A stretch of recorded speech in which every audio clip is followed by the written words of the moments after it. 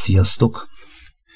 Két álomképet szeretnék veletek megosztani, meg amit megmondok őszintén, hogy nem most kaptam, hanem jó pár nappal ezelőtt, de mivel nem értettem és nem kaptam a jó Atya kegyelméből megértést ehhez az egész álomképhez, így türelmesen megvártam, hogy megértsem ennek az egésznek a üzenetét, ami kiderült, hogy valójában a lelkületről szól. Arról a lelkületről, ami valójában most is erőteljesen jelen van a Kárpát-medencei magyarságnál, a székelységnél, és amit most erőteljesen propagálnak, ez a harcias lelkület, hisz háborús idők vannak, mindenkit harckészültség fele irányítanak, maga ennek a szellemisége, a lelkülete, és valójában nagyon sok mindent megmutatott a két álomképen keresztül az Atya.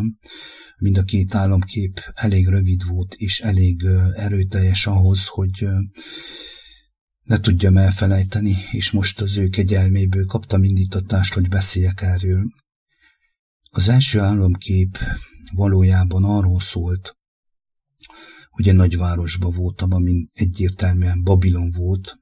Tudtam, hogy Babilon, és szaladt hozzám egy magas barna hölgy, aki nagy megijedt arccal mondta, hogy most azonnal sietnem kell a város nyugati oldalába, mert megtámadta az ellenség a várost.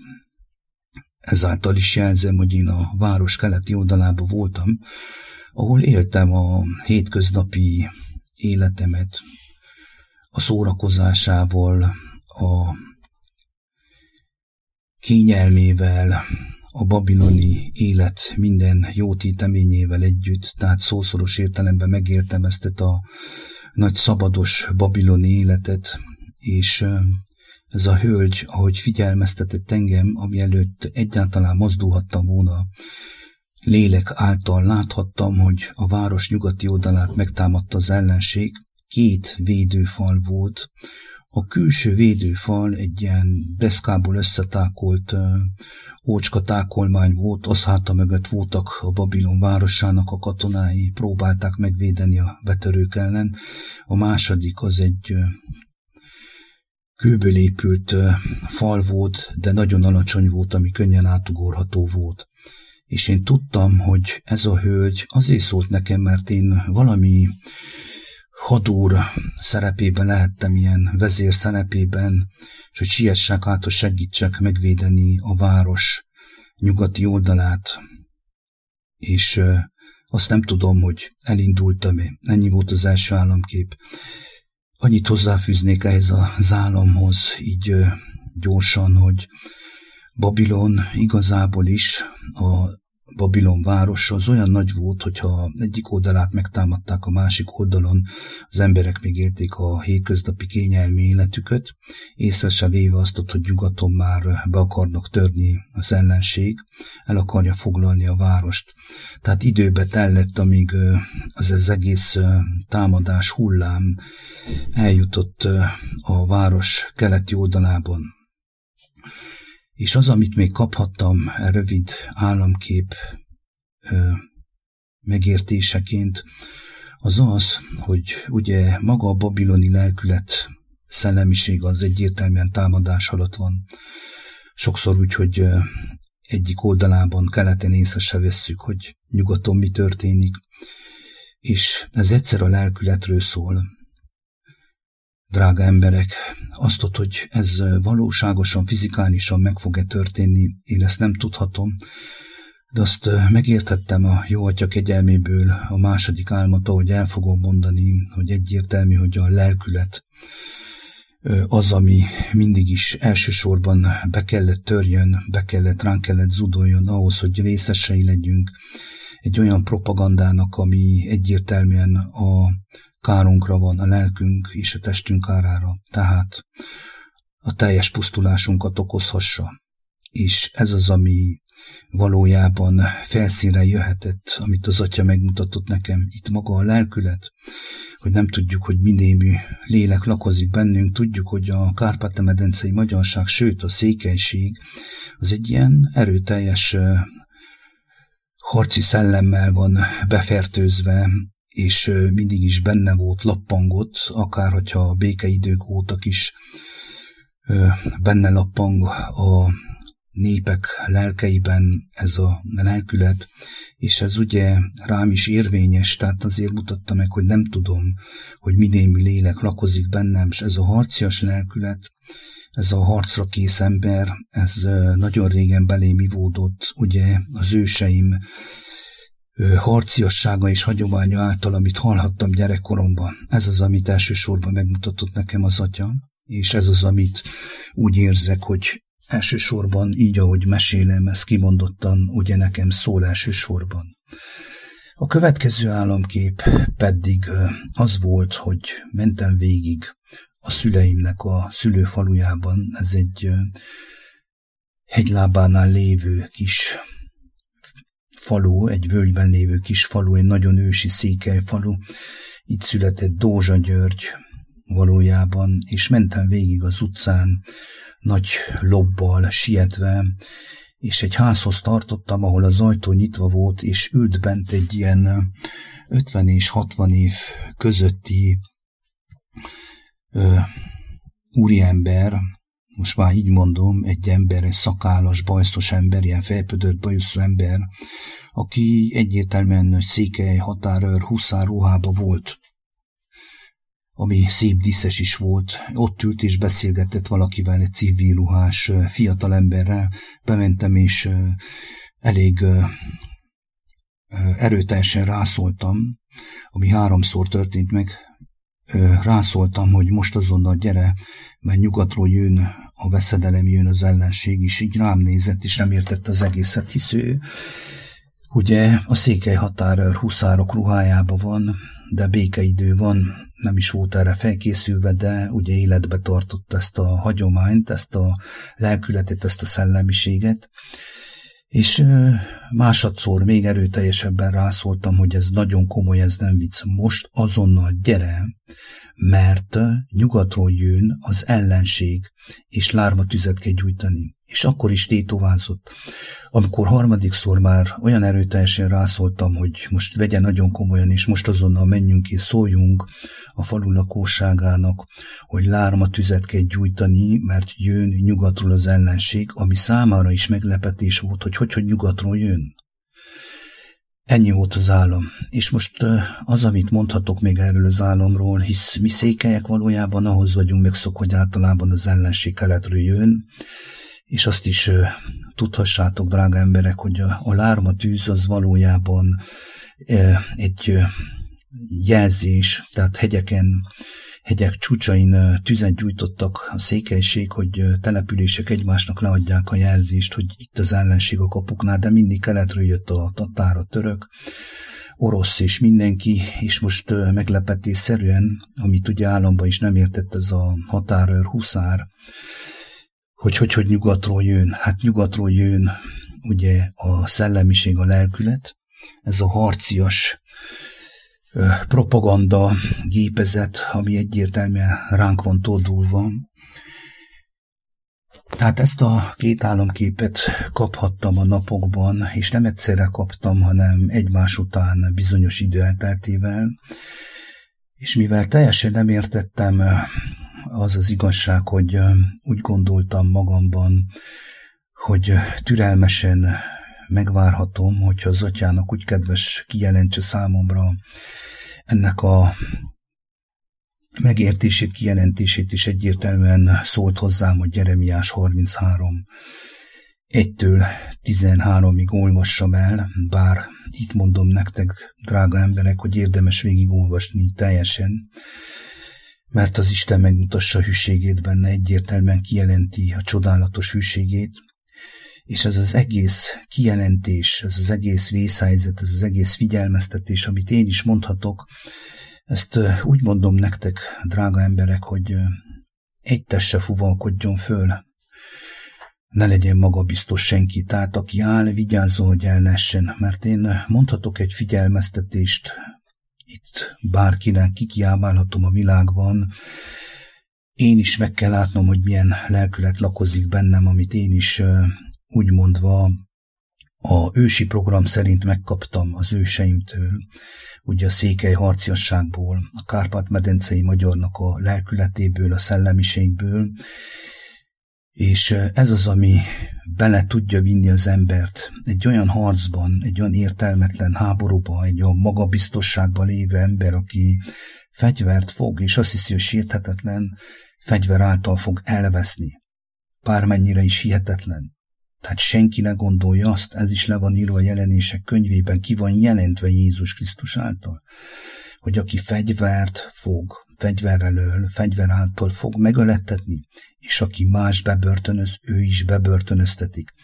Tehát az Isten életrendjében a kiegyenlítődés mindig meg fog történni, és ezeket a dolgokat csak én választhatom habitusból, lelkületből, téveszméből, programból kiindulóan, és amit ma láthatunk a média jó voltából, ugye itt is Magyarországon erőteljesen megy a harcias propaganda, ami valójában nagyon veszélyes. Nagyon veszélyes, mert folytonosan az erőnket fitoktatva, tehát az erőt fitoktatva újra és újra felőlesztik ezt a hamis tüzet, ezt a lármatüzet, amire valójában egyáltalán nincs szükség, hanem valójában az embernek egyetlen egy dologra van szüksége, és ezt fogom majd a végén felolvasni, de most Isten kegyelméből elmondhatom nektek, ez nem más, mint a mindenható teremtő atyánkkal, az Úrral való szövetség megismerése. Szószoros értelemben, hogy el vagyunk-e pecsételve ő számára, hogy újjászülettünk-e Jézus Krisztus által.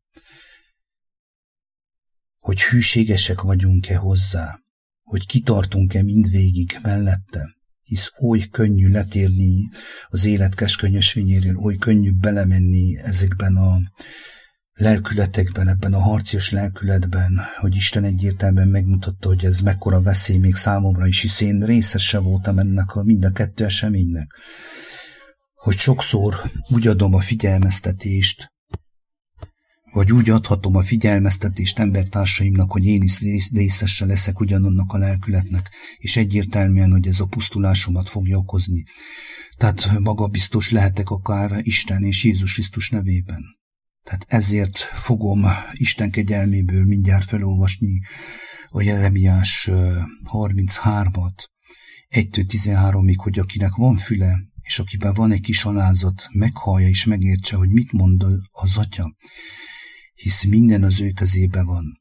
Az ő jóságán, kegyelmén és irgalmán múlik minden. Tehát ez az a szövetség, ha kötöttem vele szövetséget, ha odaadtam neki az életemet, ha teljesen elengedtem mindent, akkor tudhatom, hogy ő az, aki megoltalmaz, ő az, aki betakar, ő az, aki gondoskodik és vigyáz rám, úgy rám, mint a családomra, és azokra, akik igazából személyesen hozzáfordultak, és ezután is hozzá fognak fordulni.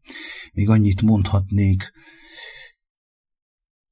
Isten kegyelméből, hogy minden a Teremtő Atyán kezében van, ő jó, ő nem akar senkit elpusztítani, és egyértelműen ő megmutassa a jóságát ezekben a vészhelyzetekben is, hisz ezáltal is sokan fölébredhetnek, meghallhassák ebben az életre hívó szót, hogy a legfontosabb az életünkben, nekünk szánt életidőben az, hogy újjászülettünk-e Jézus Krisztusban, az Atya dicsőségére, az Atya kegyelméből, hogy halljuk-e az ő hangját, vezet-e minket, tudjuk-e azt, megéljük-e azt nap mint nap, hogy ő az, aki megtarthat minket a vészhelyzetben, és nem menjünk bele ezekben a lelkületekben, megvédve egy olyan várost, egy olyan országot, ami valójában nem csinált mást. Szószoros értelemben szisztematikusan gyilkolta az emberek lelkének millióit, és ebben most mélyebben nem is mennék bele. És akkor most egy újabb fordításba fogom felolvasni a Jeremiás 33:1-13-at. A Károlyi fordítás csodálatos számomra, de hogy egyértelmű és tisztább legyen, bár nem annyira erőteljes és nem annyira mély, mint a Károlyi, ez az új fordítás, de mivel hogy ne legyen a nyelvezet nehezen érthető, legyen egyszerűbb. Így erre voltam vezetve, vagy ebből olvassak fel egy részt, hogy tiszta legyen a ma kijelentés, amit kaphattam az Atya kegyelméből, hogy tisztán és érthetően átmenjen azok számára is, akik esetleg most hallanak életükben legelőször ilyent. Most talán az Atya lelk által vonzva voltak arra, hogy meghallják a hívószót, az életre hívószót. Meghallják azt, hogy eljött a feltámadásuk napja, az ébresztő napja, hogy az, amit idáig életnek hittünk, az valójában a halálunkat okozza, hogy megismerjük az igazságot, megismerjük az utat, az igazságot és az életet Jézus Krisztus által.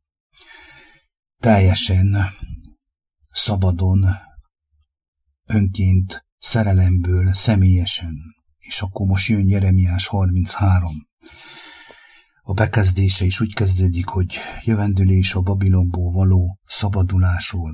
És még annyit hozzáfűznék, hogy a Babilonból való szabadulás az egyszer lélekben kell megtörténjen. És itt kijelentedik, hogyha lélekben megtörténik a babiloni szellemiségből való szabadulás, ami most egyértelműen a nyugat, az amerikai lelkület, az amerikai szellemiség, amiről annyit beszéltünk éveken keresztül, akkor valójában az ember, maga, én, a gyermek, az Isten gyermeke, az Isten oltalma alatt vagyok, hisz lélekben átformálódtam, és minden az Atya jóságán, az Atya dicsőségétől és kegyelmétől függ az életemben. És nem vagyok magabiztos, hanem alázatos vagyok és szelíd a Krisztus lelk által, és minden úgy történik, ahogy megígérte nekünk a Teremtő Atyánk. És kezdem is, Jeremiás 33, másodszor is szólt az Úr igéje Jeremiáshoz, amikor még fogoly volt a börtön udvarában. Ezt mondja az Úr, aki a földet megalkotta, az Úr, aki azt formálta és megerősítette, az Úr az ő neve. Kiálts hozzám, és megválaszolok, hatalmas és megfoghatatlan dolgot jelentek ki neked, amelyről nem tudhatsz. Mert azt mondja az Úr, Izrael Istene, e város házairól és Juda királyi palotáiról, amelyeket leromboltak, hogy felhasználják az ostromsáncokkal, a fegyverekkel szemben, azok, akik harcba bocsájtkoztak káldeusokkal, de csak lángoló haragomba megölt emberek holttestével lett tele a város, mert elrejtettem arcomat azelől a város elől a sok gonoszsága miatt. És itt meg is állnék egy pillanat két szó erejéig, tehát egyértelműen ki van jelentve Jeremiás prófét által, hogy aki belemegy ebben a harcias lelkületben, azok valójában ebben a harcias szellemiségben harcba bocsájtkoznak.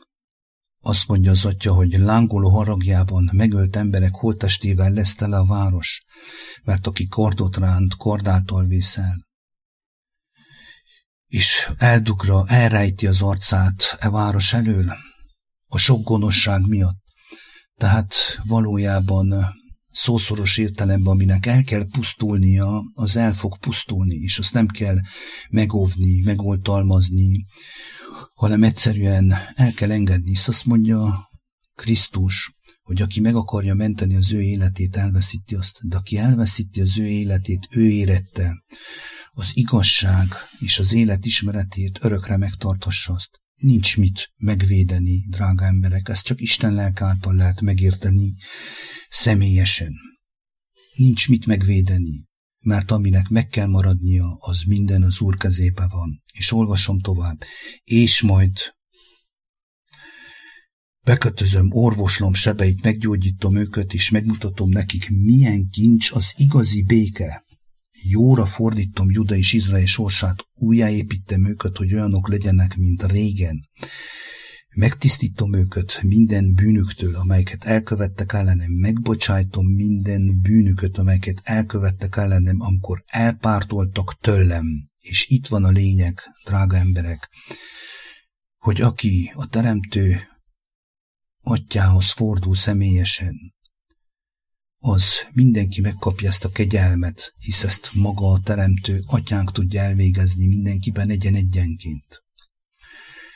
És olvasom tovább. Ez a város hírnevet és örömöt, dicséretet és tisztességet szerez majd nekem a föld minden nép előtt, hogy ha meghallják, hogy mennyi jót teszek velük, de rettegni és reszketni is fognak, ha látják, mennyi jót és milyen békességet adok nekük.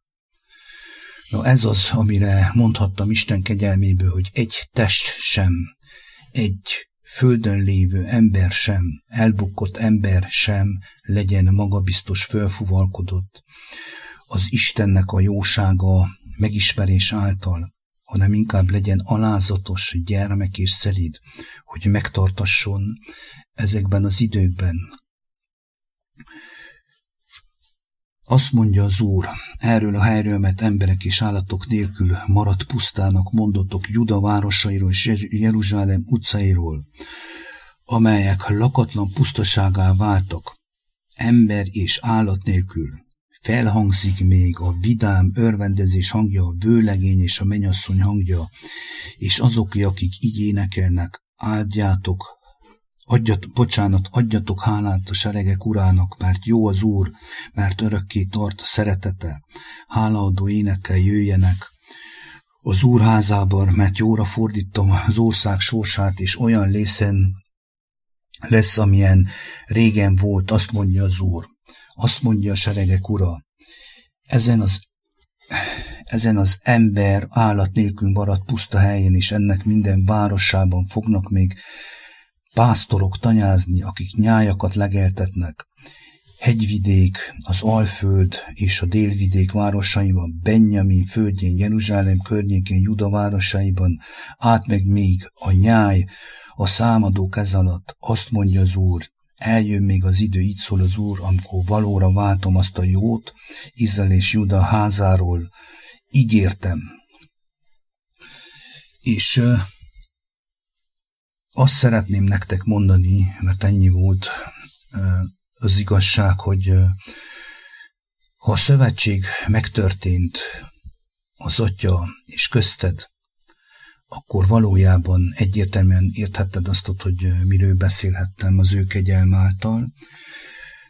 De hogyha nem történt meg, akkor itt a lehetőség, hogy személyesen megismerd azt az ígéretet, amit kezdetektől fogva maga a teremtő atyánk megígért azoknak, akik hozzáfordulnak, akik hozzá kiáltanak.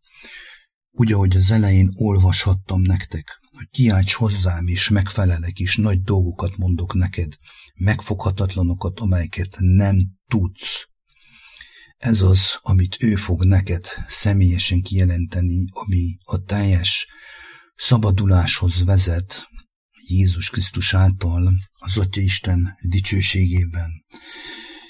Hát ennyi jött a Isten kegyelméből, amit elmondhattam nektek a két álom sorozatról. Egyértelműen kijelentetett, hogy itt a lelkületről van szó, ami elől senki és egyikünk se testben lévő ember, földön élő ember sem kivételezhető, addig, amíg az ember hűségesen ki nem tart mindvégig az mellett, aki megmentette az ő életét, és aki meg tudja tartani. Sziasztok!